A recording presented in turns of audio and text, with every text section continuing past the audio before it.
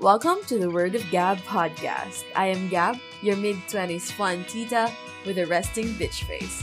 This podcast is all about adulting lessons and stories in my journey to being a responsible adult while fostering healthy relationships, spreading positivity and confidence, and enjoying coffee. No pressure. You can do anything as you listen to this pod.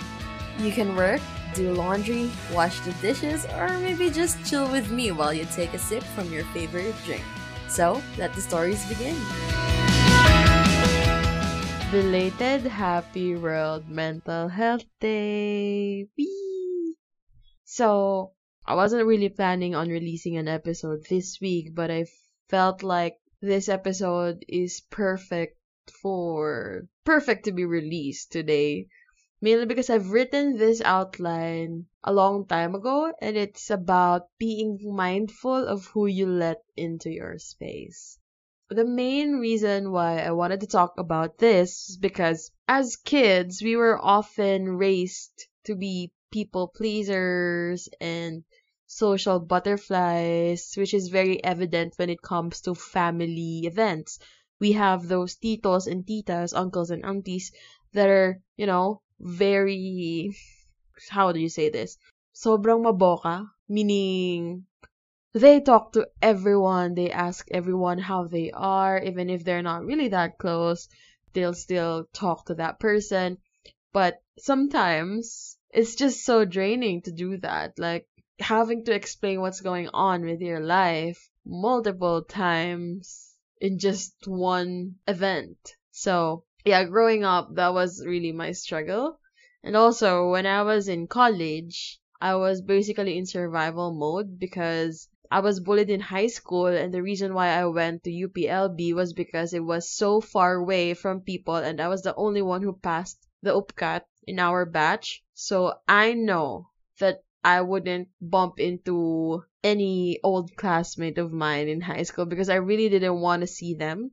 That's why when I was in college, I had to let everyone be a friend. Well, quote unquote friend. And it went south, by the way. I was too trusting. I was, taken for granted, and it wasn't a fun experience for me.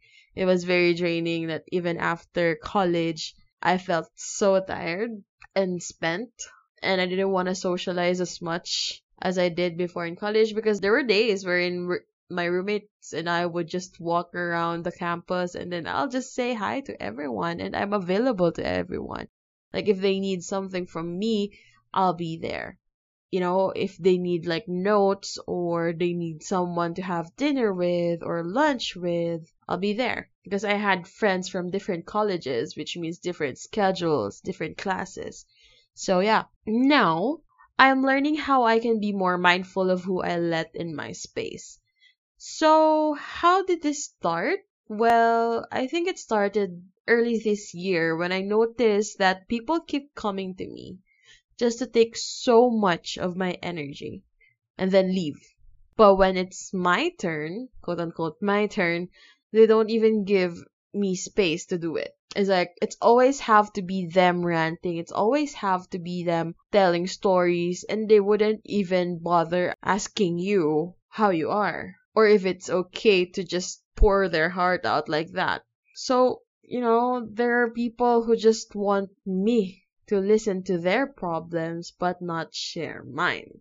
Which I understand because sometimes we do not have the right headspace, but also you have to understand that there are times that I am not in the right headspace to just keep listening to your problems unless we are super close, that's our dynamic, which only happens to a very select few friends that are very dear to me, that we've gone through a lot already. Those people are the ones that I really care for, and I would not bat an eye if they message me, or I would not waste a second replying to them because I know when it's a real problem for them.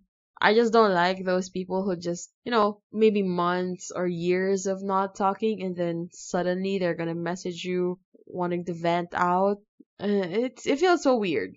It's like you only thought of me when you were in need, but where were you on the days when, times aren't that tough? It's like You just needed me. You didn't want me to be your friend. You just needed me at that time. Anyway, so that's how I started working on protecting my space more and reserving my energy to the people who actually deserve it. And if you are kind of like me who's struggling with that, because I am an extrovert and I do love mingling with people, but eventually I really only have a few set of people that I would hang out regularly. I would meet with some circles every now and then, but I wouldn't come to them just to have a good time or just to hang out and chill. I only have like a select, maybe two circles, or yeah, 2 to 3 circles, or maybe even just friends that I can count in my hands, even less than 10, that I would message and ask them to just, hey, do you want to chill? Do you want to go drink with me? Or do you want to get coffee? Do you want to work date? Yeah, there's only a select few that I will do that to. So, here are my tips on how I went from, giving myself or opening myself to everyone, always available 24/7, especially because I'm awake at this hour and it's already 2:30 a.m. And most of the time, a lot of people are, thinking a lot, like overthinking around this time of the day. So here are my tips. I said too many things just for the intro. So number one is to know your non-negotiables in every relationship you have or you're gonna build. Meaning you have this certain how do you call this? Criteria wherein, for example, in my case, if that person only calls me whenever he or she needs anything from me and then was never there to celebrate or even, be with me when I'm sad, that's a red flag for me and I will not tolerate that. That's my non-negotiable. If you're just here for my help all the fucking time, I'm not your friend. So that's one of my non-negotiables. I have a lot, and you can actually just prepare a paper and pen and then think of what your non-negotiables are. Those are the things that you wouldn't let other people treat your friends like. For example, right, let me just explain that better. So you're gonna look at yourself as if you are your best friend. So if I have another Gab in front of me, and then I see one of her friends treat her a certain way, and I don't like it, that's one of my basis for my non-negotiables. You feel me? So when you are writing your non-negotiables down, make sure that you have that in mind. Do not look at yourself as yourself because you're gonna be very lax, very open to everything, very forgiving. It's not a bad thing, but also being too forgiving can be very damaging for you. So having your non-negotiables is definitely a must in any relationship. May it be your relationship with a blood relative, friends, romantic partner, or even work. I'm a very huge fan and I really preach the knowing your boundaries when you have to work and you have to live your life. Because we are not defined by the work we do or the money we earn. It's not those moments that you'd remember on your deathbed. So, knowing your boundaries will definitely protect you in the long run. Tip number 2. Don't be afraid to lose people or downgrade them. What do I mean by downgrade them? Your relationships will go through different stages and there are times when you need to accept that. For example, I had a long-term friendship. Well, I had a best friend for many years. I think it's for more than 5 years. But eventually, I had to accept the fact that it's not working. We're not best friends anymore. We were at some point, but right now we aren't. Because with her, it was really different from the low maintenance relationships I talked about with Raya in an episode. So go listen to that.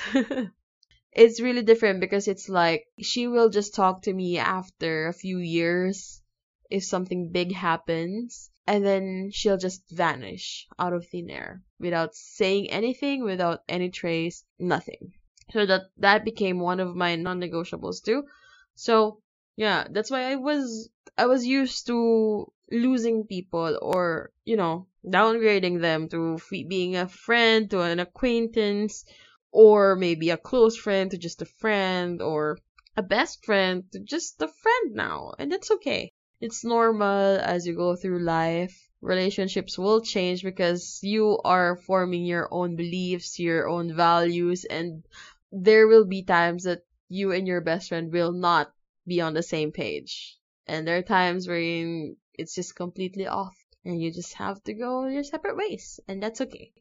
Tip number 3 is to remember that cutting off people can be healthier for you. So I have this pruning analogy since I'm an agri student. Just kidding. Everyone knows this, but think of how plants naturally shed parts of themselves to grow better, regardless of how old it is. So most of the time, old leaves are the ones that shed, but not every plant does that. Also, there are times wherein, certain parts of the plant are infested, or it could be correlated to toxic relationships, right? And there are times wherein the plant could not remove that naturally. So sometimes we need to do manual pruning, manual removal of the toxic parts. So in the long run, you will have enough damage control for you to be healthier. And then last tip would be try not to cling on to something or somebody with the reasoning that you went through a lot already. Remember my story about that certain best friend that I had for how many years? We already spent a lot of milestones together. We had a lot of memories together, great memories, and also, the good times and the bad times. And it's been years, but it was really not working. And if I keep holding on to that friendship just because of those memories, it would take a lot from me, because I'm the only one reaching out to her, and it's very tiring. It's very, very tiring. So I just want to let you know that it's okay to say goodbye to people who just want to keep taking your space and not make any space for you. You'll get drained. My boss keeps telling this story, or the spoon theory, wherein in the beginning of the day you have, let's say, 10 spoons, and then all throughout the day you've been giving away spoons, right? Because people are asking spoons from you. And then at the end of the day, you don't have any spoons left. It is actually an analogy to how you spend your energy and how you can avoid being drained by the end of the day, or even in this situation in your relationship. You don't have to keep giving. In any relationship, it's always a give and take. It's not always 50-50, that's for sure, but it's always a give and take. Anyway, I hope you enjoyed this episode, and I hope you learned a thing or two. That's my quick take on how you can be mindful of who you let into your space. So let me know if you've done some of these tips, or if you're gonna do some of these tips. If you have any questions, feel free to message me, and please rate my podcast and Spotify. Just give me 5 stars, syempre. Yee! That's it. Thank you for listening, and see you next time. Bye. Thank you so much for spending your precious time with me, and I want to hear your thoughts, so feel free to message me on Instagram at mkng_crafts, or on Facebook at Word of Gab Podcast. You can follow, like, and share. As always, I want to remind you that when someone tries to dim your light, blind them. See you next time. Bye!